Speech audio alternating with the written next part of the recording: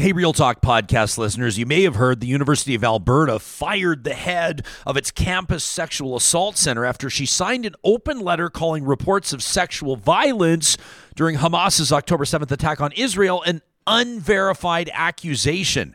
What the hell was she thinking? Whatever happened to believing survivors? And by the way, what's with union leaders and Pride Center executives signing on too? Is anybody actually thinking this through? We get into it in this episode of Real Talk. This is a Relay project. Real Talk starts right now. Here's Ryan Jesperson.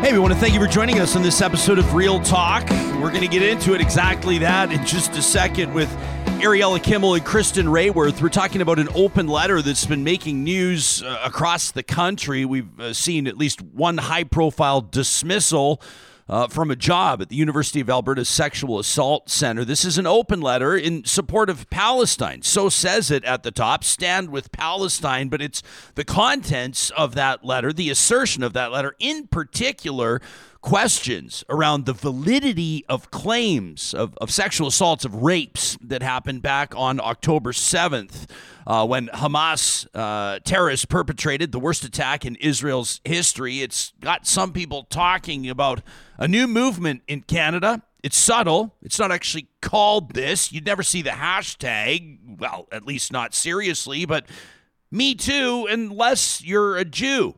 We're going to get into that letter in just a second. Plus, Charles Adler will join us in the second half of today's episode. Is it true? New polling from Angus Reid shows that Canadians may care a little bit less about climate change than they did a year ago, than they did 2 years ago, than they did the last time there was a federal election. We'll find out. Plus, of course, you know, Chuck proudly hails from Winnipeg. We'll probably have to bring up the results of yesterday's Grey Cup game. If you PVR'd it and you're planning on watching it later and you're avoiding all news coverage today, I know that's very few of you for a high-profile live sporting event like the Grey Cup, but consider this your spoiler alert.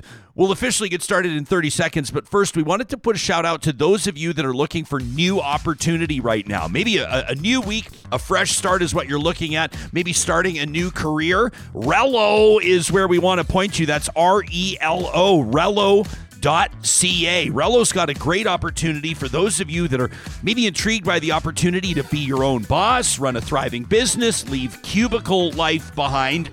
If that sounds pretty good, plus you add unlimited earning potential on top of that, a career in real estate could be your perfect match. You can get started today by enrolling with Relo. That's R-E-L-O, Relo.ca. Alberta's top real estate school is going to support you every single step of the way, from studying for your exam to getting ready to get that license secured and beyond. The relationship continues. Plus, with Relo, you can study 100% online on your own schedule. It doesn't get any better than that. Right now, you can save 20% off any Relo course. It's a great opportunity for Real Talkers. 20% off any course with the code REALTALK. That's all one word, Real Talk, at Relo.ca.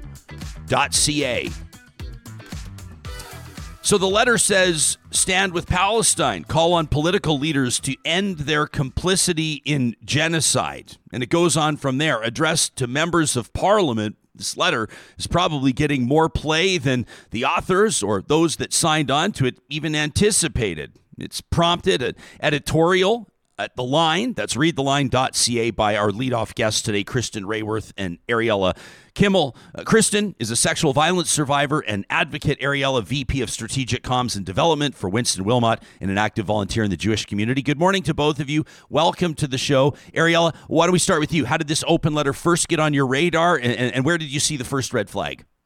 So actually, it got on my radar through a Twitter account that tagged me in it. I think on Wednesday, and I retweeted it and started sharing it. But going through it, I also started to point out the anti-Semitic organizations that co-signed it. So that's also kind of one of my biggest warnings I want to put forward is know who you're signing on with before you sign on to things. And then, from there, I think it took a few days, but it finally kind of got on people's radar. And eventually, University of Alberta took the necessary steps. But I think we have a few other signatories to talk about as well. Yeah, I mean, there are some significant ones, and I guess probably depending on where you're watching this or where you're listening from across the country, different groups may join out at you. Maybe the most high-profile politician. You wouldn't have said this a year ago when fewer people knew who Sarah Jama was, but obviously ostracized, expelled from the NDP caucus in Ontario. The party's been criticized for that, by the way. But an MPP out of Hamilton Centre, along with Susan Kim, a councillor in Victoria. But then you've got union leaders. You got the AUPE on this, local chapters out of Edmonton, CUPE, pretty high profile union, the Pride Center of Edmonton, which we can get into that in just a second. Kristen, what prompted you to join forces with Ariella and put this piece together in the line? Well, we actually had talked about doing this piece before the letter came out. We had started working on it last week, like at the beginning of the week, just because we were seeing more and more denial of the experiences of Jewish women, and specifically around the issues of sexual violence. And obviously that is something very close to my heart, is, believing survivors and believing people, and seeing from folks who would typically be champions of survivors of sexual violence and bringing light to sexual violence, straight up denying that this was even happening and showing zero care for this particular group. So I texted Ariella and we started talking, and that's how we decided to start writing this. And then she actually sent the letter to me when she found it on Wednesday. And obviously I was deeply disturbed to see that the U of A Sexual Assault Center had signed on to that letter, because of the fact that there is that paragraph that specifically calls sexual violence allegations unverified. And as a sexual assault center, you should not be signing on to something that is disbelieving of sexual violence. Yeah, so let's get into that. I mean, people are going to say, well, what is the specific line, or what are you talking about? So maybe I'll read this, and it starts, dear members of Parliament, you've called on Canada to urge for an immediate ceasefire. By the way, it opens with, we, the undersigned, residing in so-called Canada, urge Canadian political leaders to end complicity in ongoing massacres and genocide in Gaza, occupied Palestine. It says Canadian political parties are dehumanizing Palestinians, facilitating Israeli-led genocide against them. It says all of you, to the MPs, complicit in Israel's killing of over 5,000 Palestinians in Gaza. The Liberal government arguing with a high degree of confidence that Israel did not strike a hospital.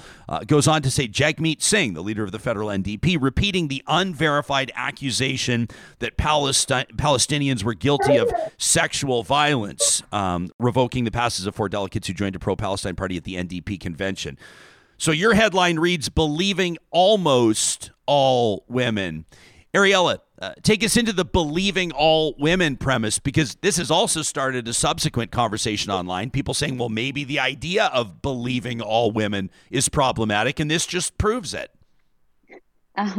Except for it's only prompted because it's believing Jewish women. The Me Too movement, when it started, really was active in the wording was believe all women. And I know Kristen and I can both say, like, we were engaged in both in the movement and outspoken, and it is believe all women. And why now? Why now is it that we should maybe reconsider if we believe all women when it's just Israeli women? And to be blunt and honest, this isn't any different than I wrote in the Hub, like probably a month ago, about just in general how Israel's had to release videos about what's happened. What other country would have to release videos of their burnt civilians, people who were burnt alive, right? Or videos of people running into shelters and having grenades thrown at them, just to make people believe what's happened. Even this morning, a video was put up about a child being chased down by Hamas terrorists and shot and killed. It's like, why do we have to justify or prove what happened? And it's a double standard, and I will blatantly call it anti-Semitic double standards. Ariella, I want to ask you in follow-up. People have said, and I've just been paying attention. I knew that I was going to talk to the two of you on today's episode, and so over the course of the weekend, I've been paying attention to some of the dialogue around this. People are saying, well, how is this letter anti-Semitic? I don't understand how it's anti-Semitic. Can you explain? So I'm just going to particularly focus on the unverified claim side. I think that's really where Kristen and I have been focused, and why I will call it anti-Semitic is it is very blatantly believe all women unless they're Jewish, or Me Too unless a Jew. Israel's had to release forensic evidence that it's happened. I saw the 40-minute video of the Hamas GoPro cameras. Those are images I'll never erase from my mind. But if you read, Sabrina Matto and Matt Gurney, for example, also were at the viewing, and which I hate calling it, and they wrote about it, and both of them, they state that you can clearly see there was sexual violence committed, and I'm calling it anti-Semitic because your decision to believe women is now based on where they're from and whether or not you agree with their government. And there is a blurred line now between what I would say anti-Zionism and anti-Semitism, and we're really seeing that.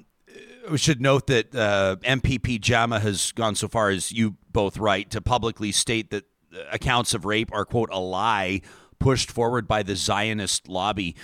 Kristen, can you explain to people that don't know what DARVO is and how that applies to this, how it's relevant, this acronym, deny, attack, and reverse victim offender? I will throw that to Ariella because that was actually her section of the piece. But I will just build on what she said quickly before I let her tackle that question. A lot of the responses that we've been getting, and a lot of the responses I have been getting, is that somehow we are justifying any action by the state of Israel by talking about sexual violence and the fact that sexual violence occurred. And that's where people just, it is consistently a source of frustration, not just in this situation, but whenever I talk about sexual violence, and Ariella can speak to this too, that if it doesn't align with your worldview, or it's someone that you like, or it's a situation that you like, you just refuse to acknowledge it. And in this situation, people are saying, oh, well, what about this? What about that? Yes, that's bad too, but that's not what we're talking about. And that's not what we were trying to highlight in this story. And I think people wanted us to speak to every single incident of sexual violence that occurs in the Middle East, but that's not, again, what we were trying to highlight, because that's not what's being denied. You do not see that on the same level, people in the movement denying any crimes committed by Israel, but you see it constantly against Israeli women. You point as well to posts on Instagram that had been released by the University of Alberta Sexual Assault Center. We want to note that the director of the center was canned over the weekend. My understanding is, and I've seen people applauding President Flanagan at the university, it sounds like this kind of went all the way to the top, which is understandable. But from the University of Alberta Sexual Assault Center posts as well, in support of pro-Palestinian rallies, noting that, quote, resistance is justified when people are occupied. There is only one solution, Antifada revolution. To state the obvious, it strikes me as more an individual, the director of this center who lost her job, sort of treating the center and its platform and its amplification power as her own personal megaphone. It doesn't strike me as somebody that maybe understood the role of a center like that or what that center needs to provide. Maybe I'm stating something obvious here, but I've actually never seen, or haven't seen in quite some time, such gross negligence in a position of leadership. Ariel, as you write, the Sexual Assault Center stating resistance is justified after October 7th. I can't imagine a Jewish student at the University of Alberta approaching that center for supports under any context. It's mind-blowing, actually. Yeah, looking at that poster, just like in giving a little context, that was a walkout organized across the country on the anniversary of Kristallnacht. So the pogrom that that targeted Jewish businesses, homes, synagogues in Nazi Germany on that same day, on November 9th. And in Montreal, the poster that went along with it had a picture of glass being broken by someone's foot, which was from the BB riots that happened there in the early 2000s. So, that no one's tying in connections is what's really problematic to me. But yeah, those chants are, resistance is justified is saying, well, that the attacks on October 7th were justified, or there's only one solution, Intifada revolution. We saw or Saturday in Toronto, a child, chanting from the stage at a rally, about celebrating the Intifada. The second Intifada was years of suicide bombings that targeted Israeli civilians at, in clubs, in restaurants, on buses, and waiting for the lineup to go through security in the malls, to go into malls became dangerous in Israel because of the Intifada. Calling for an Intifada is calling for the death of Israeli civilians, and it's happening on our streets. So to see a sexual assault center, openly advocating for it and justifying it is horrifying. Let's talk about just the other leadership as well. Like Kristen, when October 7th, and obviously I think all of us agree everything. Well, I shouldn't say all of us agree. You can speak for yourselves, but let me say everything that's happening right now is horrific. This is a complete nightmare. But on October 7th and into the 8th, there were some posts going out from organizations. Like there was a prominent Canadian union that was basically celebrating what had happened in Israel on October 7th. I had tweeted about it. It absolutely blows my mind. And I'm just to bounce this off both of you and our audience as well. We'll get into the live chat here. What do the both of you think is an appropriate type response from when you have, I don't know if this is union comms, like if I'm a CUPE employee or if I'm an AUPE employee, like I'm quite certain that Jewish people work in those unions. I'm quite certain that you don't have to be Jewish to feel like it's absolutely preposterous. If I was paying union dues and I saw that my union was signing on to something like this, like, what do you think? This is not normal.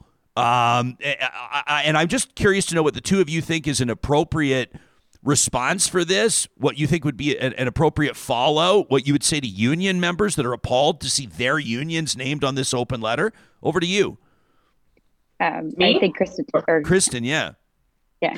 I'll just say, I used to be a member of the AUPE, and I would say that, if I was them, I'd want to vote on our leadership, in terms of the people who said, especially with this, I think it was CUPE, right? Ariel, the one who had, If I was in that and my leadership was saying those things, especially because, if you're and I want to stress that there's a very, very big difference, in my opinion, between talking about a ceasefire, talking about, the devastation that is occurring in Gaza versus actively celebrating and or denying, which oddly people do it at the same time, which I don't know how they do that, but they manage, between actively denying and celebrating the actions of Hamas. Those are two separate things. And a lot of people get them mixed. As we saw over the weekend, I think it was on Sunday, a U of A law professor talked about the firing of the president of the Students' Union and said she was fired for,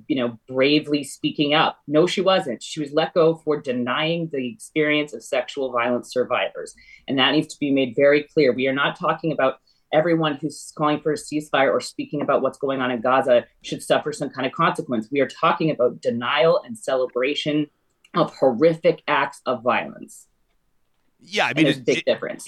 And it's just like it's. The word that my brain is telling me to use right now is oblivious. You are oblivious to be posting on this and to be participating in this. To be specific, like I understand why some of the groups sign on. They're more than welcome. People are welcome to sign their names to this. If politicians want to sign their name to it and pay the piper, that's completely fine. But if I'm a member of the Alberta Union of Public Employees, Local 54, Chapter 001, I'm not very stoked about this, right? Like if I'm the Pride Center of Edmonton, I'd be curious to know what the leadership of the Pride Center of Edmonton thinks that Hamas thinks about them. I'd be really curious to put it, in a potentially crass but straight up real fashion. What are these people thinking? CUPE union on here? If I'm a member of CUPE, it's absolutely unbelievable. I feel like this story is actually really underrated. And people are saying, I think some people are going overboard. People are saying, there's a lot of academics on here. There's a lot of researchers on here. People are saying, well, if they're here on visas, they should be deported. I don't think so, to be honest with you. I think that people can face personal consequences for signing on to things, but in my mind, it's the organizations that are attaching their names to this that are participating in particularly egregious conduct. I don't know if you agree, Ariella. I agree. My favorite is that they term themselves civil society, and I'm like, how civilized is this? Like we could talk about QP. Shout out to Catherine Marshall, who's currently has a class action lawsuit against Fred Hahn, going through the Human Rights Tribunal, and I'm pretty sure in the last little while has like tripled the membership of it, people signing on. If I was a member of QP or AUPE, I would really be questioning what my leadership is doing, engaging in, early days, especially with QP, celebrating, the attacks. They didn't put out words saying we're sorry they happened. They didn't have anything, any type of remorse for afterwards either. Fred doubled down multiple times on his stance. And so I think, the Pride Center of Edmonton, AUPE, Sarah Jam, I don't expect anything different from, but Susan Kim, a city councillor in Victoria, all these organizations. What do you also know about the other organizations you're signing on with? I'll put out, for example, the Palestinian Youth Movement, the day after the attacks, posted on Instagram calling for a celebration of what happened, basically asking people to come and I think it was Nathan Phillips Square in Toronto, but they organized, a glory to the martyrs, which was celebrating the Hamas terrorists who went in and massacred over 1,000 people. And at that time, we had no idea the extent of what had happened. I will remind everybody. And so their instant reaction was celebration. Or Toronto for Palestine, the day the news broke, were seen handing out candy in celebration of what happened. So this is really where I get, I have a lot of issues is, who are you signing on with, and why are you not taking the time to educate yourself on it?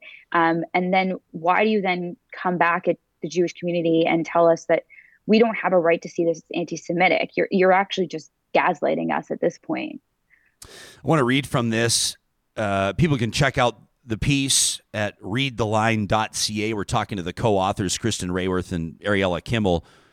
Quote, Hamas didn't just commit atrocities, they live streamed them. Yet it's acceptable within the progressive feminist movement to deny and justify their actions. If you advocate for women, then that advocacy cannot be dependent on whether you agree with the government of the country from which the victim comes. We implore these advocates to ask themselves, why is it that Israel, the only Jewish state, has to actively try to make you believe? The international feminist community has failed Israeli women. They have at best turn their backs on them and at worst continue to re-victimize them. Neither of you are on here cheering for Benjamin Netanyahu. Neither of you are on here celebrating the deaths of thousands of civilians in Palestine, including the elderly and tragically children. And I want to be clear about that as well. In my mind, the anti-Semitism that's on display. I mean, there was a group over the weekend sharing, and I'll call this up from when we talked to Charles Adler, anti-Semitic maps of New York City targets on social media, including the New York Post newsroom, literally with pins dropped on a map. I said this last week on the show. This feels like 1930 again. Businesses are being firebombed and shot at because of Jewish ownership or Jewish operators, and that's puts regular, ordinary, average people in a position where we got to say something. And I'm grateful that the two of you are joining us here to talk about it. Before we thank you for your time, I want to give you a chance to make sure you mention something maybe we haven't got to yet, or give our audience something to think about, something to focus on. Ariella, you want to go first? Sure. You mentioned how this kind of feels like the 1930s, and I'm the grandchild of a Holocaust survivor, and I grew up with learning about the Holocaust from a very young age. And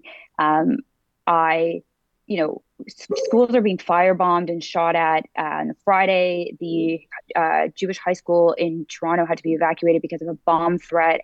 And the daycare next door had to be evacuated with them. I grew up going to public school in Ottawa, having Death of the Jews, Hitler should have killed you all written on your desk. So in some ways, this doesn't surprise me, the anti-Semitism that's been bubbling below the surface.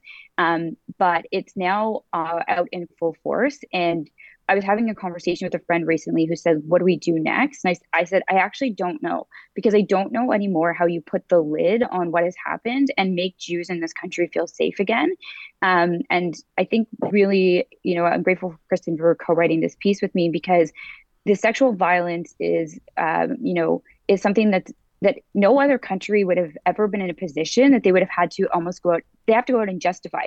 They're showing videos to journalists about it. The forensic team is coming out and talking about what they're seeing. That's broken pelvises and ripped panties and things like that. And why?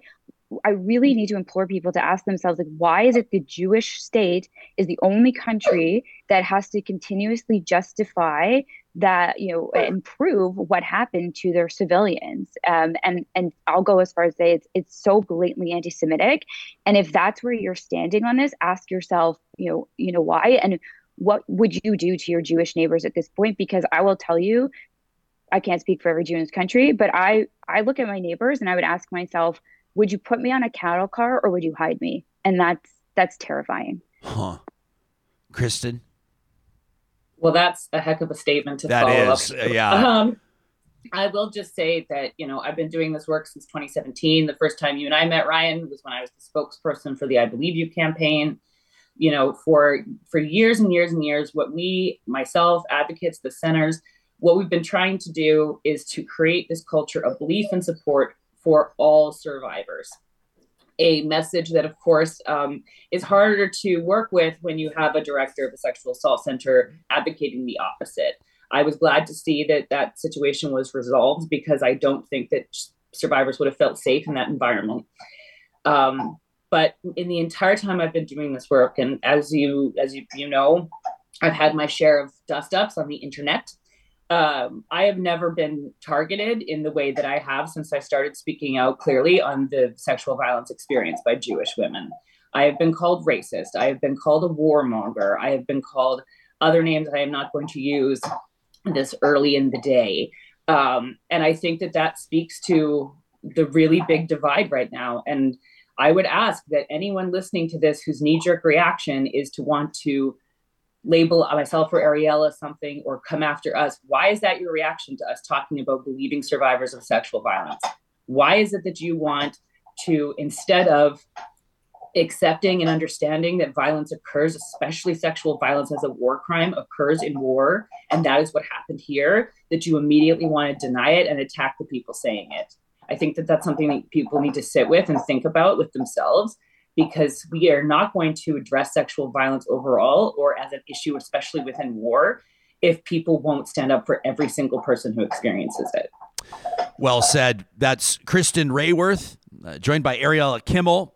You can read their feature, Believing Almost All Women, at readtheline.ca. We'll link to it directly in the show notes on the podcast and on YouTube. Thank you to the both of you. It's difficult subject matter, obviously, but I appreciate your courage and putting it out there and being willing to talk about it here on Real Talk. Thank you for having us. You bet. Charles Adler up in just a second. You can let us know what you think about this. Graham says, thank you for having the guts, basically, to talk about this for sure. He said the bravery to have these conversations. Let me put it this way. Like there's the leadership of like AUPE, for example, or QP. And I should note, with the Canadian Union of Public Employees, it's Local 3906 in Edmonton. That's the Indigenous Solidarity Working Group. That's one thing, right? Like if I'm a union member, and people will write in to us guaranteed and say, well, hang on a second, what about political activism by unions, right? Like if I'm a conservative and I'm a member of a union that is donating money to NDP candidates in Alberta, or is donating money to federal Liberal candidates, where are my rights there? What options do I have at my disposal as a union member when a portion of my union dues, in theory, right, and you have a good point, are being used to further a political cause or support a political candidate that I don't support personally? And I'm sure that other people may come back and argue and say, well, part of the union leadership's job, the executive, is to determine which political parties would have the policies that might most benefit the union, and then yada, yada, yada. And other people would say, well, what about other groups like business advocacy groups that would support and donate to conservatives? And we can get into that. And that's actually perfect, that type of conversation for a show like this. I love those types of conversation. Should unions be donating to political parties? What a great subject for a show. My immediate answer is no, hell no. But you can let me know what you think. I'll hear you out. I love that. This is different, right? Talking about Jagmeet Singh repeating, quote, unverified claims of sexual assaults by Palestinians on October 7th. What? Can you imagine? Can you imagine being the director of a sexual assault center and signing your name to that? Essentially saying, prove it. So you say you were sexually assaulted? Prove it. Hasn't the whole message for the last 10 years been, we believe you? Unbelievable. Now, this isn't the first time that we've seen somebody in a position of leadership, and I'm not naming her, by the way, because then we're going to, sick the dogs on everybody's going to accuse Real Talk of piling on and singling her out. So you'll notice I'm not naming the director of the U of A Sexual Assault Center that lost her job over the weekend. Her bio online is particularly interesting. She notes proudly that despite having the immense privilege of being paid well to do the advocacy that she does, she still works with community groups and nonprofits to end policing in Edmonton. So it gives you a bit of an idea of the perspective of the person that you're dealing with. But this is a gross betrayal of the job that you have been entrusted with. And what message does it send? I mean, the university had absolutely no choice in this matter. Zero choice. There was no meeting. Well, there probably was a meeting, but if I'm the president of the university, there's no meeting. Like, this is an immediate decision. You could say, well, there's academics on there, though. There's dozens of them that are named, and researchers. I'm not going to go through and name them all, but from a lot of universities. University of Alberta, University of Calgary, Mohawk College, some of them down in the States, Eastern Canada, York, McMaster. There's one from University of Toronto, Windsor. There's a ton, University of Victoria. They're entitled to their position. Take your position and own it. If you're going to sign a letter, if I'm going to go sign a letter that basically says I'm not going to believe that women were sexually assaulted, women that say they were, until they prove it, then you can deal with the consequences of that, of taking that position. That's real life. People deal with consequences of positions they take all the time. But when you are the director of an organization in particular, I mean, we haven't spent a ton of time talking about the union. We've spent even less time talking about the leadership, the new leadership of the Pride Center of Edmonton. That blows my mind as well. But I kind of get it. I kind of get how some people are wired in a certain way to support these causes immediately without really thinking about what they're getting into. Like, I think there's some inexperience at play here. I think that some of the people that have signed this letter, though I don't know them personally, are maybe a little bit naive. Is that fair to suggest? But the most egregious one on the list is the Sexual Assault Center's director. Like, if you have this job, you cannot sign that letter. And so she's not the director anymore. You can send us a note to talk@ryanjesperson.com if you want to share a thought on this. It's something that we're happy to open up for conversation, though I don't know what angle you're going to take on this if you're going to try to disagree with Kristen and Ariella. I mean, best of luck to you. Charles Adler in 1 minute, but first I want to remind you that Athabasca University is offering right now an opportunity for you to be able to scale up your knowledge, to work toward a program or even a degree, a graduate degree, maybe an MBA without leaving the comfort of your own home. It's great for parents. It's great for people with irregular work schedules. Maybe you're a shift worker. It's great for people living in rural parts of the country that, well, a commute to a brick and mortar university just isn't realistic. Athabasca University is Canada's open university, and they're offering incredible chances for you to get ready to enter or re-enter a dynamic job market in Canada. More than 9 out of 10 of their alumni, 94% in fact, say they're satisfied with the quality of their AU education. 92% of alumni say they're in a job related to their field of study. Not every university can claim that, to say the very least. You can learn more and get the application process started today by visiting athabascau.ca. And we want to give a big shout out to our friends at Complete Care Restoration as well. A lot of people think of Complete Care Restoration when they hear of fire damage, flood damage. Understandable. That's exactly what they've been doing for the last 10 years. Still a family-owned business, but they're also experts in construction and renovation projects. Which means if you're looking to maybe get that new bathroom built down in your basement or develop the entire basement, maybe you want to overhaul your kitchen, or maybe you've got an office building somewhere in the city and you're starting to think about converting that to condos, apartments to help address Canada's housing crisis. This is what they do at Complete Care, and we recommend them with 2 thumbs up. You can find them online at CompleteCareRestoration.ca. First show of every week, we get to hang out with Charles Adler, the Emmy Award-winning RTDNA Lifetime Achievement Award-winning talk radio legend. And Chuck, I was thinking of you yesterday. I didn't text you. It looked like you and your Winnipeg Bomber Nation, the Blue Bomber Nation, was going to be celebrating another Grey Cup, officially proclaiming itself to be a dynasty, but the Montreal Alouettes had other plans. How are you wrapping your minds around what happened in one of the most dramatic finishes in Grey Cup history? Well, as you know, I've been a huge fan of Edmonton teams. I was a huge fan of the Edmonton Oiler dynasty. I was a huge fan of the Edmonton Eskimo dynasty.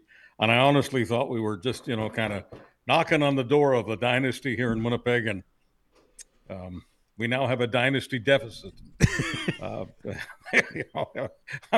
Budget deficits are horrible. Affordability issues are horrible. But please think of us here in Winnipeg. We're suffering from a dynasty deficit brought on by a game where there may have been, I don't know, there may have been a little bit of complacency on the field. Complacency is always your number one enemy. But I've got to give credit where credit is due. The Montreal Alouettes had guts, determination, constructive aggression, and just a hell of a lot of talent in the most important quarter of football, and that's the fourth. They were amazing, and I must admit that even though I'm a homer like all other sports fans and I was rooting for the Bombers, I actually forgot that I was a homer. I actually forgot how important it was for me to have this dynasty established in the last 10 minutes of the game because I was so ensconced in the talent on the football field. And I think the good news there for all of us fans, whether it's NFL, CFL, NHL, I don't care. Every now and then we're watching a game where the homer cap is blown right off our heads because we're focused on the game. And the story here is the game is bigger than any of the players, bigger than any of the teams. We love the game. Yeah, earlier this year we did an episode. Johnny, do you remember what it was called? I think it was called Is the CFL Dead or Is the CFL Dying or something like that? You remember that? And we had sort of made the assertion because it was obviously a very difficult year in Edmonton, extremely difficult, and the stands were just very sparsely populated with fans. I've never really seen anything like it, like probably a tenth of when I moved to this city almost 20 years ago. I mean, they used to draw 30,000 to every game no matter what. And if the Riders were in town, they'd draw 45,000. Now they're drawing like 5. No matter what the teams tell you, bums in the seats, there was like 4,000 or 5,000 this year. So really tough to see. But yesterday, we sat down, we watched the Grey Cup as a family, and I had to say, it was great product. It was a great game. It was a great finish. Great halftime show. My son heard Green Day for the very first time, so he was enjoying that. I thought that the league did a really good job yesterday, and I was happy to see it. Nobody wants to see the CFL die, but you look very cynical about that.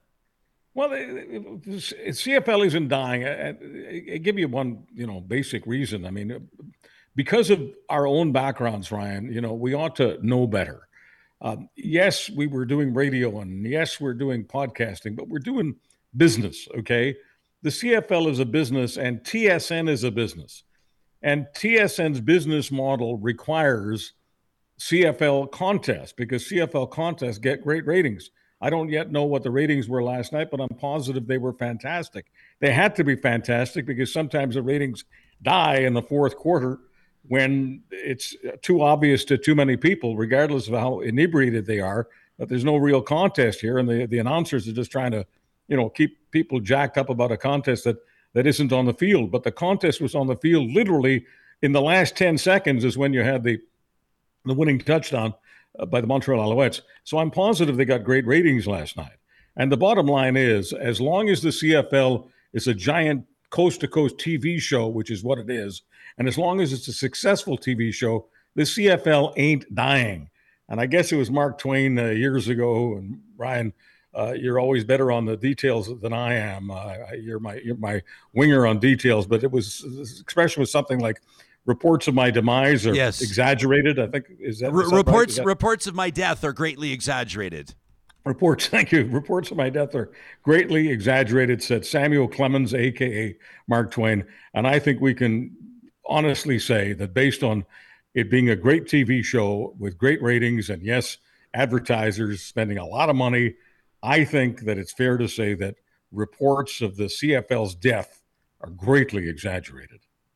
I'm reading here, and I shouldn't be doing this because we're doing this live on the fly. But apparently, I'm citing mentalfloss.ca, this website, which I'm not super familiar with. But they say that Mark Twain is actually typically quoted inaccurately on that quote.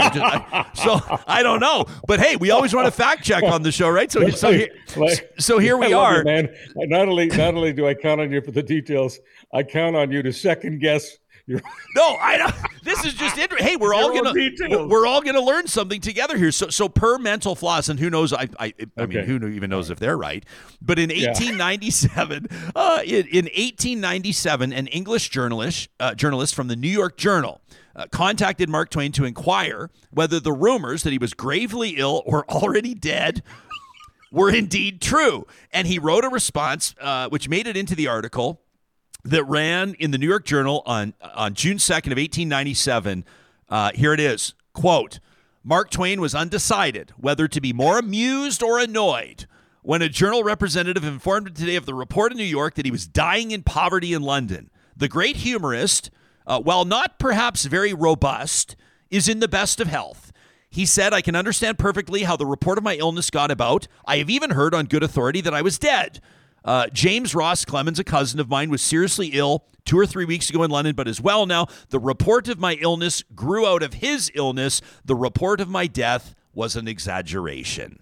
So there you go. That's the official quote. That's pretty close to the. It's pretty good. The quote that we all quote. Pretty good. Hey, Chuck, is it inappropriate for we've been talking to Ariella Kim, Kristen Rayworth, the two of them co-authoring this piece in The Line, and we've got talking about union leaders, leaders of sexual assault centers, pride centers, what have you, signing on to open letters that are taking strong positions, not calling for a ceasefire, not calling for peace, but calling into doubt the validity of reports of things like sexual assault. In your mind, when does union leadership cross a line signing something like this? Well, Brian, when have you ever heard me? I mean, I'm a child of Holocaust survivors, as I think everyone who watches and listens to this podcast knows. So when is the last time that you heard me compare anything to Holocaust denial? Right. Okay, so here I am doing that, and I wouldn't do it if I didn't think sexual assault was serious. Now, both of us have spent some time in our youth in courts. And when you're doing court coverage, crime coverage, you get to see photos that you don't allow your viewers to see because they are massively uncomfortable. So I don't know how much you've done in your career, but I had the displeasure of seeing crime photos that were sexual assault crimes. I have never seen sexual assault crime photos that compare to what Hamas, this is not Israel, this is not a Jewish media person, this is not an activist saying this. I have never seen sexual assault photos with my own eyes that compare to what Hamas claims they did to women. I'm not just talking about rape. Rape is bad enough. I'm talking about, I'm going to be very graphic here. So for those people who don't want to handle that kind of content, just turn it down. Whatever you're listening to, turn it down for a few seconds. Hamas has claimed that some of their people, and I'm using that word with a very, very liberal definition, some of their people were not just raping women, but they were inserting knives and guns. So for anyone in Alberta, University of Alberta, Sexual Assault Center professor, I don't care who you are, for anyone to get into rape denial, that is the denial of rape if it's a Jewish woman or someone connected to a Jewish woman making the charge, this is as low as it gets, in my opinion. I don't think you and I have ever discussed anything on this show that is as reprehensible as this. And I don't care whether you're a union leader, a union supporter, an academic. I don't care. You want to sign off on rape denial? You're on your own, Jack. Yeah, I agree. Let's turn the page here. I know that you are intrigued by recent polling. Tristan Hopper has written about it. His headline grabbed my attention. Canadians appeared to have stopped caring about climate change. I don't think that's true. But the headline worked. It got me to click and read. It's his first reading. It's a weekly thing that he does in the National Post. And he cites polling done by Angus Reid, where Canadians were asked which political party they would prefer to manage the country's climate change file. And the winner in the poll, if you want to call it that, was the Conservative Party of Canada under Pierre Poilievre. Almost 1 in 3 people, 28%, say they want the Tories managing Canada's climate change file. 14% want the Liberals, the status quo, you might call it. So half. Now, the Conservative plan on climate change, we don't really know what it is. It has yet to be announced. They want Maxime Bernier's people. They want Danielle Smith's people. I'm talking about the base, okay? Yeah. They want all these bases, okay? They want the people right at the bottom, the people I think of as the catfish, okay? The bottom feeders. So if you're in politics and you're looking for the bottom of every single base that you're targeting, you're not trying to submit a climate change plan. You're trying to come as close to denying climate change as possible, because people at the bottom of that base don't believe in climate change. Now, I don't believe in Tristan Hopper's headline, and I'm not going to say that Tristan Hopper created the headline. There's a very good chance someone else at the National Post did. Yep. But we can get into this issue. But can you explain to me, Ryan, just as a fellow professional, what is the point of saying when you've got the Angus Reid poll in your hands, what is the point of saying that Canadians no longer care about climate change? That isn't even close to what the poll says. Well, if 28%, if double the amount of people say they want the Conservatives managing the climate change file. Right. Let me go to Tristan's writing. He says, Sure. what's more, respondents were endorsing a version of the Conservative Party that has very explicitly not prioritized climate change. Right.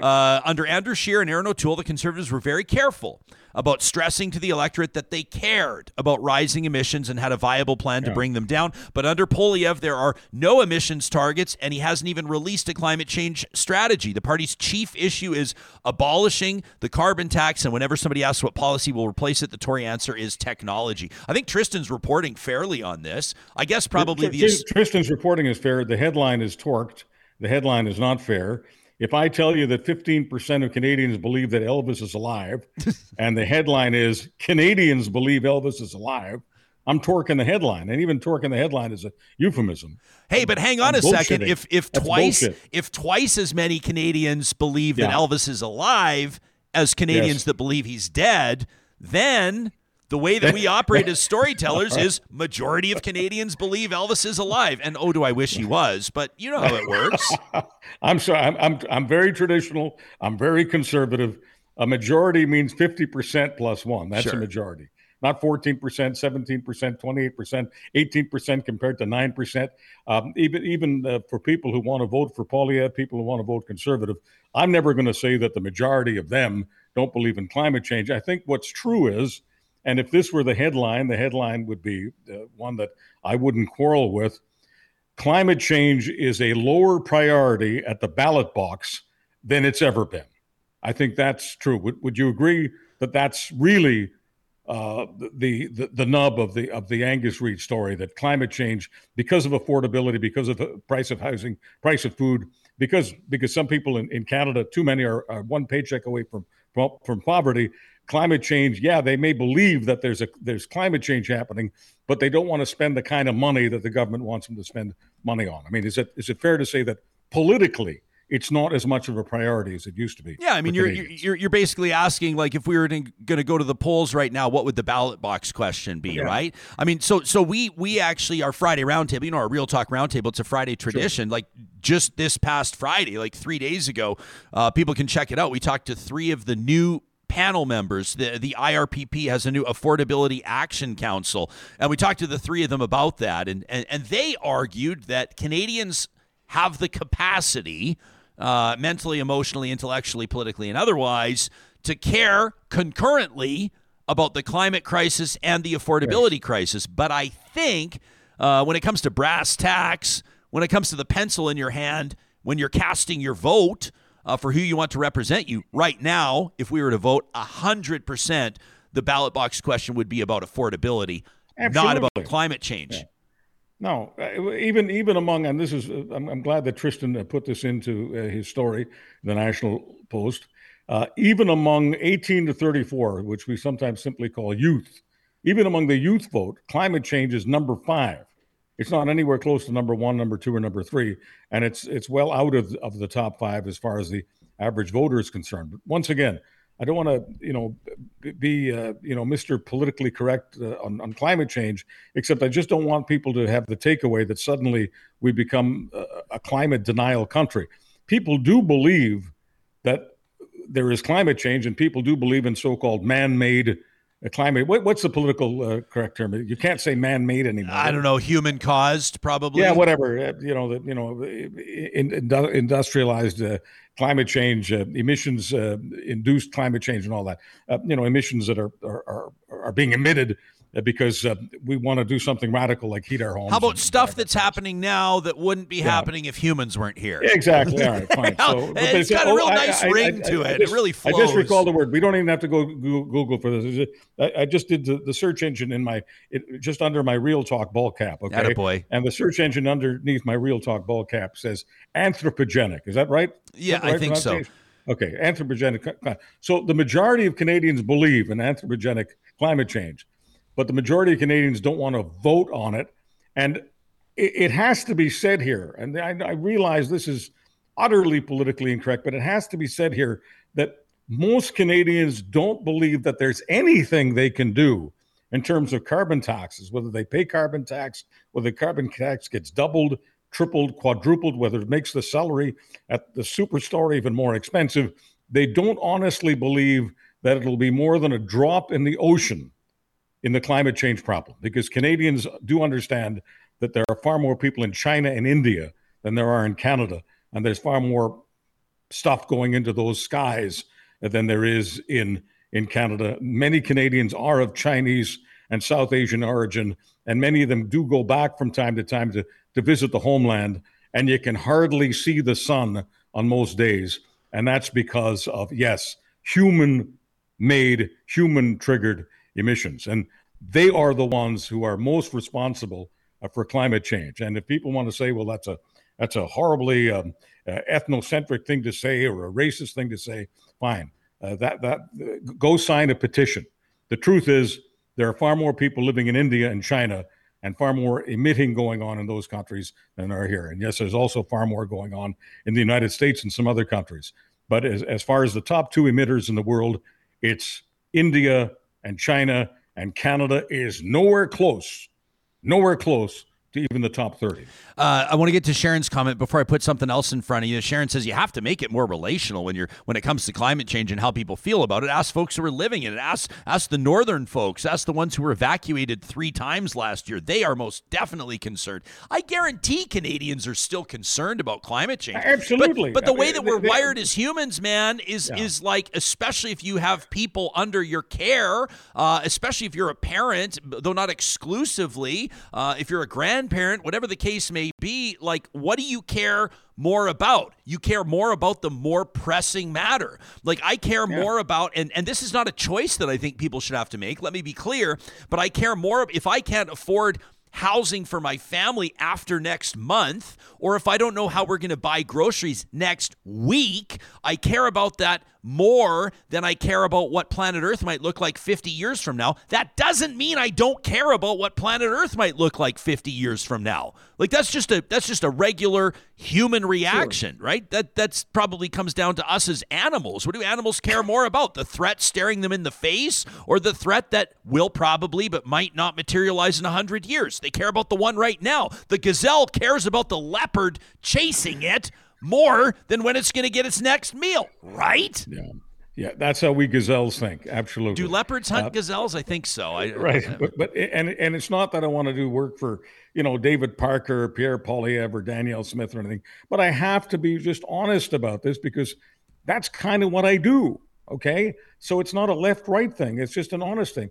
And honest to God, most Canadians are intelligent enough to know that regardless of how effective the carbon tax might be, on the margins, reducing emissions, even if we reduced our emissions to nothing, even if Canada ceased to exist, climate change would continue because Canada has 40 million people in a world, and you can look this up on Google, in a world with billions and billions of people. We are a small percentage of the planet. We are the greatest country on earth in my subjective opinion. Okay, Canada is my promised land, and all of that. But that doesn't overwhelm the math. The math is the math, and the math says that we are a tiny, tiny percentage, as I said earlier, a drop in the ocean of what's causing climate change. True, but that can't drive our resolve, right? Like, it's something that Canada still has to take seriously. There's nothing more high profile when it comes to emissions in North America than Alberta's oil sands. Would you agree? Well, obviously, and I've said a million times that the term ethical oil is a total like oxymoron. And I understand, our oil is more ethical because the countries that compete with us in the oil market, the Saudi Arabias and whatever, their politics is less ethical than our politics, and certainly less democratic, and human rights goes by the boards. I understand all that. That stuff is just drop dead simple. But the point remains, okay, that while our resolve may be there, the idea that we actually believe that the policy of carbon taxes and higher carbon taxes are going to significantly reduce emissions in worldwide climate change, most of us don't believe that.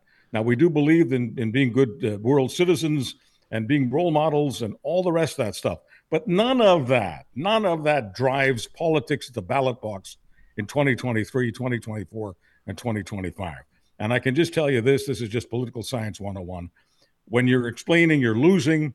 And when you're explaining the same thing over and over again after a period of 7 or 8 or 9 years, you lose a lot of political impact. And right now, the Liberals are getting no bang at all for climate change. Bunny Slippers is 100% correct in the live chat. Sorry guys, but like droughts are happening right now, not in 50 years.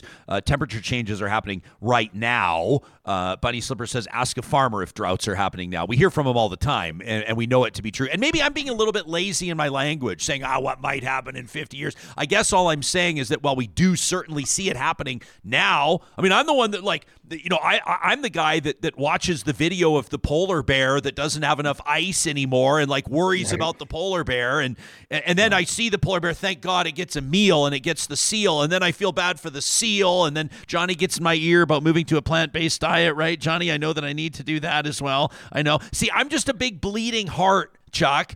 And by the way, another fact check on the fly. While leopards do eat over 90 different species, their preferred food sources are indeed antelope, gazelles, and impalas, the ungulates. Right. So there you go. That per by the way, PBS. can I give Johnny a little hell here? No. Oh, you up for it, pal? Okay, because Johnny. Come on, Adler. It's Monday. Let's go easy. Johnny. I respect you and your wife for being vegans and for to every now and then giving vegans a plug. Some members of my family who I love dearly are also vegans. Okay. Okay. But what have you done lately? What have you done lately? What have what has Johnny Infamous done lately to convince a leopard to go vegan? How many leopards have you converted, Johnny? I have a really good story, Adler, about how I tried to convince a bison, actually. He did. Go vegan. Actually, I believe bisons do live on a vegan diet. It was nearly the end of me. It was this close to being Johnny No More. So yeah, you got a little closer than recommended. Yeah, I was like, you can tell I'm a lover of animals, right? But they tell you right when you're at Elk Island, like, do not go anywhere near the fucking bisons. Near them. Don't go near them. Do not go near them. And I, of course, everyone pulls over at the side of the road. They take the cameras out and they go roll down the windows and they shoot from far away. And I just had to get out. And Jason's like, you freaking idiot. Don't do back this. In the car. And it's I'm not like, worth it. I just want to get a little closer so it doesn't look like I'm in the car. And immediately it started rolling at me, Ryan. Yeah, and they move faster than you think. Oh, really fast. Yeah, They look big and bulky and chunky. No, they're super quick. Yeah, unbelievable. But what drives me crazy? Vegans are always being told, and vegetarians as well. You're not getting enough protein. You have to have steak. Yeah, right. You have to have turkey. You have to have chicken. You have to have pork, or else you're not getting protein. So how many turkeys and chickens and pigs are moose killing? Because moose look pretty strong to me. Yeah. Moose do not have a protein deficit. How are the moose getting their protein? Look at gorillas, man. Gorillas don't eat a lick of meat. They eat all plants. Arguably, and they are one of the strongest animals on the earth. But I say this all the time. Every time someone orders a salad, some bro somewhere screams into the abyss, all elk meat diet is better. Yeah, gorillas. By the way, Arnold Schwarzenegger is also hippos. Arnold Schwarzenegger is also a vegan, and I have a feeling that Arnold understands protein and understands what the risks would be. What I'm simply saying is that there's a big urban myth out there that unless you're a carnivore, you're not getting protein. Not true. No, that's true. Look, eat what you want. I'm not. Me and my partner, we're not one to run into McDonald's and slap cheeseburgers out of people's hands. The furthest thing from that. For us, it works. And for me, the one thing is the energy. Just a lot more energy than before. But I will say that before, when I ate meat, it wasn't like, I wasn't eating like lean turkey breast every day. I was eating pizza and pot burgers. roast, pal. Yeah, all the good stuff. I want to. At risk of offending all three of us at once, I'm going to refocus the conversation. If that's only okay. You can do that, Ryan. If that's all right. Only you have that skill. Those nettlesome hosts, but they're always focusing. They're always returning the what the hell's with this? But this is how people talk. We always say, if you want to listen to real talk, it's like either participating in or eavesdropping in on a conversation at a coffee shop, and that's the whole point. And so here's the thing.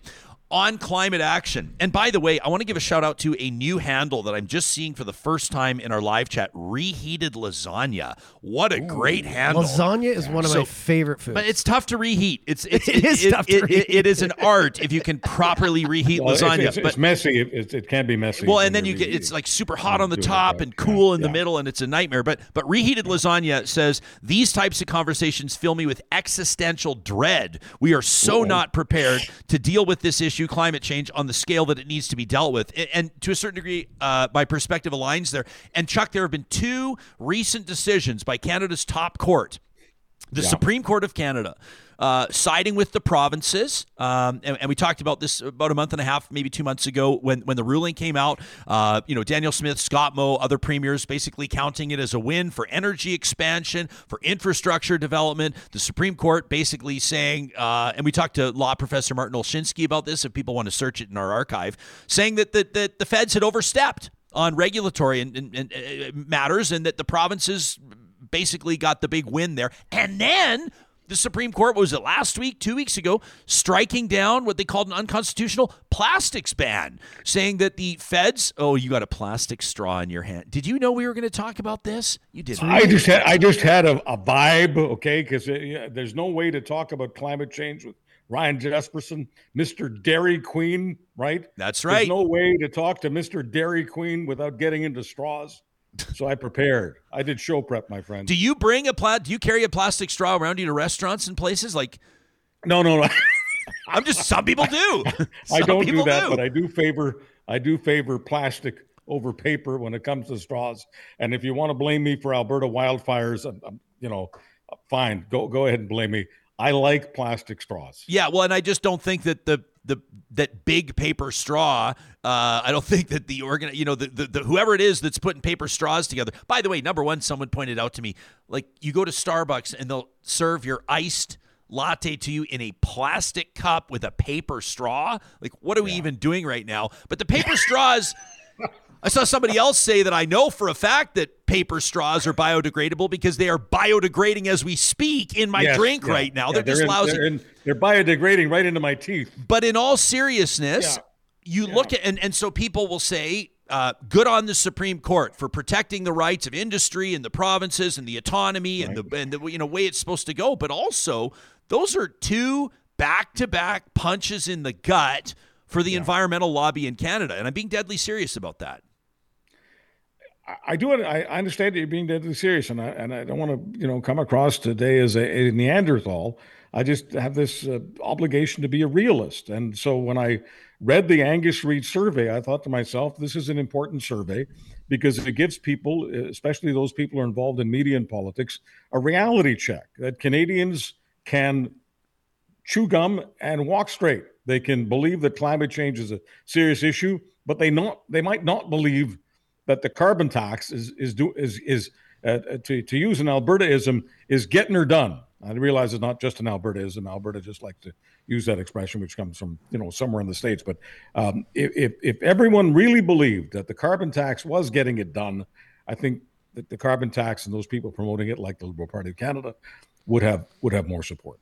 I don't even know if the Liberals are promoting the carbon tax anymore. I don't think the Liberals even know if they're promoting the carbon tax anymore. It's been so mismanaged over the past couple of months. I think that nobody is more lucky that the next federal election is 2 years away than the Liberals. Of course. Right? But I mean, once the Liberals decided that Atlantic Canada was gone, unless they took the carbon tax off the heating oil, they should have done it right across the country. 100%. That is to be nice about it, to use a nice euphemism, tone deaf. It is totally tone deaf if you're a national government and you're giving one part of the country a break and giving the rest of the country the finger. Yeah. Sorry. Either everyone gets the break or everyone gets the finger.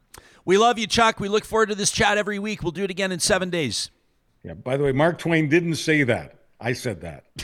You either give everyone the break or everyone the finger. My favorite thing that you said today, I don't want to come across as a Neanderthal, but talk to you again soon, pal. All right. See you later. You bet. You can subscribe if you want more Chuck to the Charles Adler Show. That's his daily podcast. And, of course, follow him on Twitter. More Chuck for your buck. More Chuck for your buck. That'll be a good T-shirt. I like this. This is a great comment from Kimberly, who just says, and she hits the nail on the head, why do people feel the need to provide input into other people's personal decisions? She says it happens more with vegans and sober people than anybody else. Mm-hmm. Like, mind your own business and live your best life. She's bang on. I was talking to a friend of mine who's been sober now for a year and about 4 days. So proud of him. Had his last drink just over a year ago, and for personal reasons, which he's not obligated to explain. I'm just so proud of him that he's sworn off beer, most especially because he owns a brewery. Oh, so it's amazing. Good for him. It's amazing. That's amazing. But we were talking about this, and just the realization that he's come to is that you almost feel, and let me be clear, you are not obligated to do this. But he said it's strange. He feels like he almost has to say to people, "Oh no, thanks, I'm not drinking," and then provide a reason why. But you don't have to. No, it's like the 90s when the kids who went to the clubs, straight edge, they had to put the black X on their hand. Like Biff Naked. Just so people wouldn't offer them a drink. And I don't want to bring this up because then people are going to be like, "Oh, she's vegan but my wife doesn't drink." So we went out. You saw we went out on a date a couple weeks ago, and Yeah. we went to a bunch of watering holes, and it's just not her thing. She orders alcohol-free cocktails. And Yeah, a lot of places mocktails. are offering mocktails now, which is great. But when somebody, is even a server, tries to get you into, what can we start you with? And you're like, no, mocktail. Are you sure?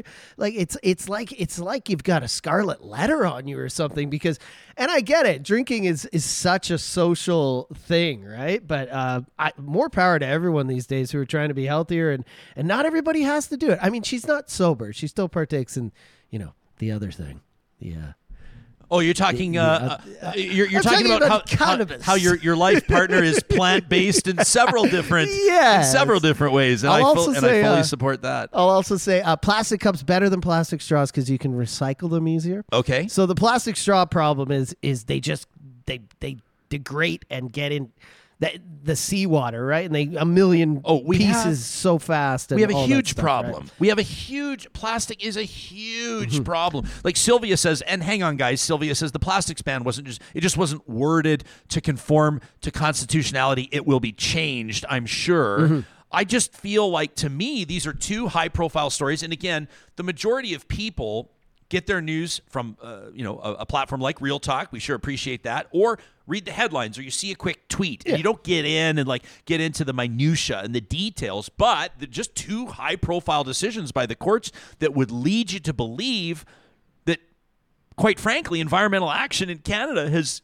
been set back 20 years. And I don't 100% mean those words, but they're two high-profile decisions out of the Supreme Court that are not maybe going in the direction that a lot of people would prefer. Yeah, and Alberta girl here, who I often don't agree with, but I'm going to give her big ups. She says plant-based plastics are biodegradable and should be the norm. And that's another thing where, a lot of plastic is made from, oil products, right? And that's another big moneymaker. I love this. People are talking about booze and kind of their lives. Sharon says, I don't drink either. That's why I made the coffee comment last week. I read that comment. Sharon, we appreciated that. We were joking about having Caesars at 10 in the morning. Others are saying, like Jason says, he stopped drinking 5 years ago. He says, it's almost like I need to wear a shirt. Totally. That every Like a relationship sign. in my life is better when I don't drink. Jason, Yeah. Congratulations on getting to that point. I mean, that's amazing. A lot of people either never get there, or they get there when it's too late. Others are saying, like CS is bang on, says the societal push on alcohol is intense. Congratulations to those that don't need the stuff. Super intense. Like anytime you're celebrating, it's like, let's have a drink. Yeah. It's like immediately, if you're celebrating, alcohol is involved. And it's a strange thing. Well, it's not strange. It's Even the language you use, right? Like celebration, I think popping bottles. Exactly. Like you Champagne. right? Yeah, You immediately. You just think about it. We talked about the affordability crisis, and if you didn't catch our roundtable just this past Friday, just a few days ago, I encourage you to look at that. It was a really, really interesting conversation, a neat conversation about what needs to be done across the country, policy-wise and otherwise. And you're going to go, Ryan, really? Like, I've got 1 hour of free time today, and you want me to listen to people talking about policy, but they take it and policy into practice. Like, whose job is it? Is it City Hall's job? Is it the legislature's job? Is it the House of Commons? Whose job is it to make life more affordable? And how do we dangle carrots in front of landlords to be more energy efficient and to invest that? But then also, how do we protect renters, right? Nobody really talks about renters. Very few people do. And housing stock in Canada. How realistic is it to get 1 million houses built in the next few years, like all the experts say we need to do? And if that is going to happen, then how do the governments make it attractive for developers? Yeah, that's right. Big, bad developers. If you listen to some people, developers are the bad guy. You listen to other people, like Jennifer Keesmaat on this show a couple of months ago. If not developers, then who? You really want cities that can't get public transit built even 3 years late? Quarterbacking brand new neighborhoods? No. Not a chance. It's a terrible idea. So I recommend that roundtable. We heard from Stacy just over the weekend. I love this. Got this Saturday at 5 in the morning, although she was writing from New Brunswick. So I think it was more like almost 8 o'clock there. She's getting into her first coffee and a real talker from New Brunswick. The subject line, Broke in New Brunswick. That's coming up in just a quick second. But we want to remind you that these conversations, this show doesn't happen without the support of partners of ours like our friends at Friesen Brothers. They've got their new minced meat pie ready for you as they're getting set to celebrate the season. We get the holiday lights going up on a bunch of the houses, Johnny, in our neighborhood. Pretty exciting stuff. People are turning the corner. Friesen Brothers, for a limited time only, offering their minced meat pie. Plus, they've got Granny Loveson's fruitcake. You're not going to want to miss that. All kinds of ways for you to get into the spirit of the season at the 16 and soon to be 17 Friesen Brothers across Alberta. That company, still family owned, coming up on 70 years, Alberta grown and Alberta owned. And our friends at Eden Landscaping want to remind you as well that, yeah, it's the time of year that they're not going to pretend like they're getting out there breaking ground on new landscaping projects right now. They're busting out their pencils. They're busting out their drafting equipment. They're getting the plans drawn up so they can make sure that when spring arrives and that ground thaws, they're ready to go on your brand new project, bringing your outdoor space to life. One of the reasons why you're going to want to get in touch with them today at landscapeedmonton.ca. If you have special plans, you want something unique that sets your yard apart, a lot of times with supply chain issues, they've got to get these materials ordered months in advance if you want them to arrive on time. So you got your 50th birthday or your 50th wedding anniversary, maybe it's a retirement party, hey, maybe it's an engagement announcement that you're going to be hosting in your backyard next summer. Start the conversation with Eden Landscaping today at landscapeedmonton.ca.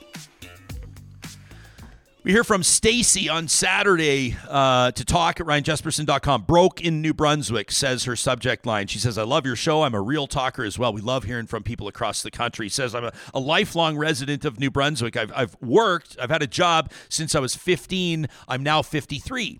My house is about 70 years old. There's mold in the ceilings, the walls, the bathrooms. Half the electrical outlets and light fixtures don't work because of broken circuit breakers. There's rotten boards on our deck. And the list goes on. And I can't afford to get any of it fixed. I can't sell it to somebody who could fix it because I can't afford rent anywhere. Even a studio or one-bedroom apartment is minimum $1,500 a month. And that's in a part of the city where your landlord tells you that if you do decide to rent there, you better call your insurance company because you can expect your car to be broken into. And by the way, good luck even finding an affordable apartment in a bad location. I have one son who recently graduated from college living at home because he surely can't afford rent anywhere either. My oldest son living outside the home renting with 3 friends because it's the only way any of them can even barely afford to live on their own. They all went to university. And they're all carrying student loans. They have car payments, and they all have what I would consider to be good jobs here in New Brunswick because of their expensive educations, but it's still not enough for any of them to be able to afford rent in their own place, let alone buy a house. Stacy says, I drive an 11-year-old car that is on the precipice of requiring expensive repairs, and I'm sharing this car with my son who's still at home because his 15-year-old car is not safe to drive. I mean, it deserves to be junked. He can't afford even the most basic transportation, leasing or renting, and that includes old used cars. And good luck even finding an affordable, basic, cheap car, new or used, says Stacy. The other day, my 21-year-old son told me that he and his friends talk about how they'll probably never be able to buy a house. These are hardworking, motivated, well-educated young people. At 21, worrying about such huge things. At their age, all I worried about was where the party was going to be that weekend. As a parent, it's heartbreaking. I've been a single mom of 2 kids for almost 20 years, so I've always lived paycheck to paycheck. My house is heavily mortgaged. I have lines of credit and credit card debt. I live a life of robbing Peter to pay Paul every month. Which bill can wait another month or 2 without getting my water or electricity shut off? Even with all of the above, I consider myself to be extremely lucky to have these problems. I say all the time, don't judge people experiencing homelessness because most of us are just 1 or 2 paychecks away from being in the exact same circumstance. Thanks for your roundtable, and keep on keeping it real. That from Stacy, broke in New Brunswick. How amazing is that? Messages like that mean the world to us. Stacy, we appreciate you sharing your perspective, your experience, and I can guarantee that your words will resonate with hundreds, if not thousands of people experiencing the exact same thing. It reiterates to us the importance of having those conversations, of talking to the experts, but also having everyday folks, the people you meet on the street, the people you meet in the coffee shops, tell us how government policies, how industry developments, how job market implications are impacting them in their everyday real lives. So, Stacey, thank you for having the courage to share your firsthand experience. We're going to wrap up today's show on a real positive, and this one was submitted by Landon, and we love when Real Talkers let us know what they'd like to see reflected in positive reflections, presented by our friends at Kuby Renewable Energy. This is our time to step outside the news cycle and celebrate good stories. And Landon says, I wonder if anybody would recognize the name Ronald McNair. He says, I just learned of this story myself. Ronald McNair, at 9 years of age, back in 1959, went to enter a segregated library.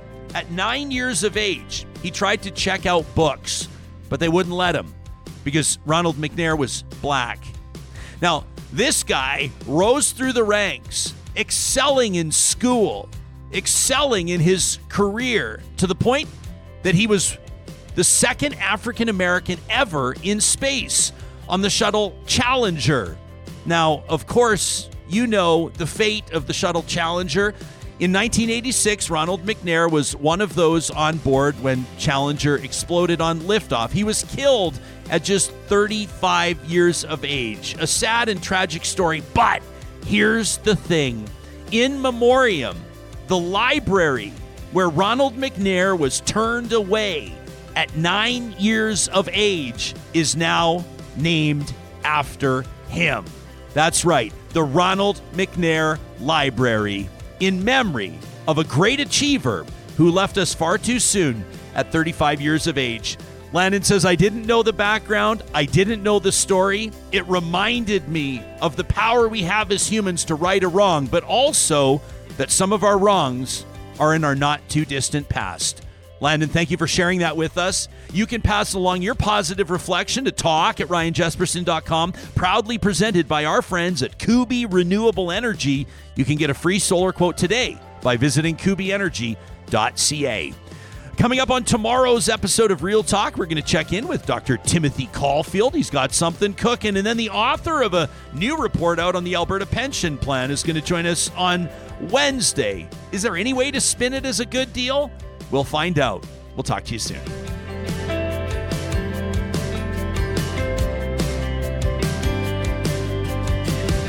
Real Talk is hosted by Ryan Jesperson, executive producer Josh Dunford, technical producer John Hicks, general manager Katie Cook-Chivers, account coordinator Lawrence Derlego, human resources Lena Shepard, website design Mike Johnston, voiceover by me, Carrie Skelton. Real Talk's editorial board is Supriya Dwivedi, Ahmed Ali, Brandy Morin, Ann Castleman, Corey Hogan, Harman Candola, Catherine O'Neill, and Chris Henderson. Member Emerita, Julie Rohr. Real Talk is recorded in Edmonton, Alberta on Treaty 6 territory, the traditional and ancestral territory of the Cree, Dene, Blackfoot, Saulteaux, and Nakota Sioux, home to the Métis settlements and the Métis Nation of Alberta. Real Talk is a relay project. For more, check out ryanjesperson.com.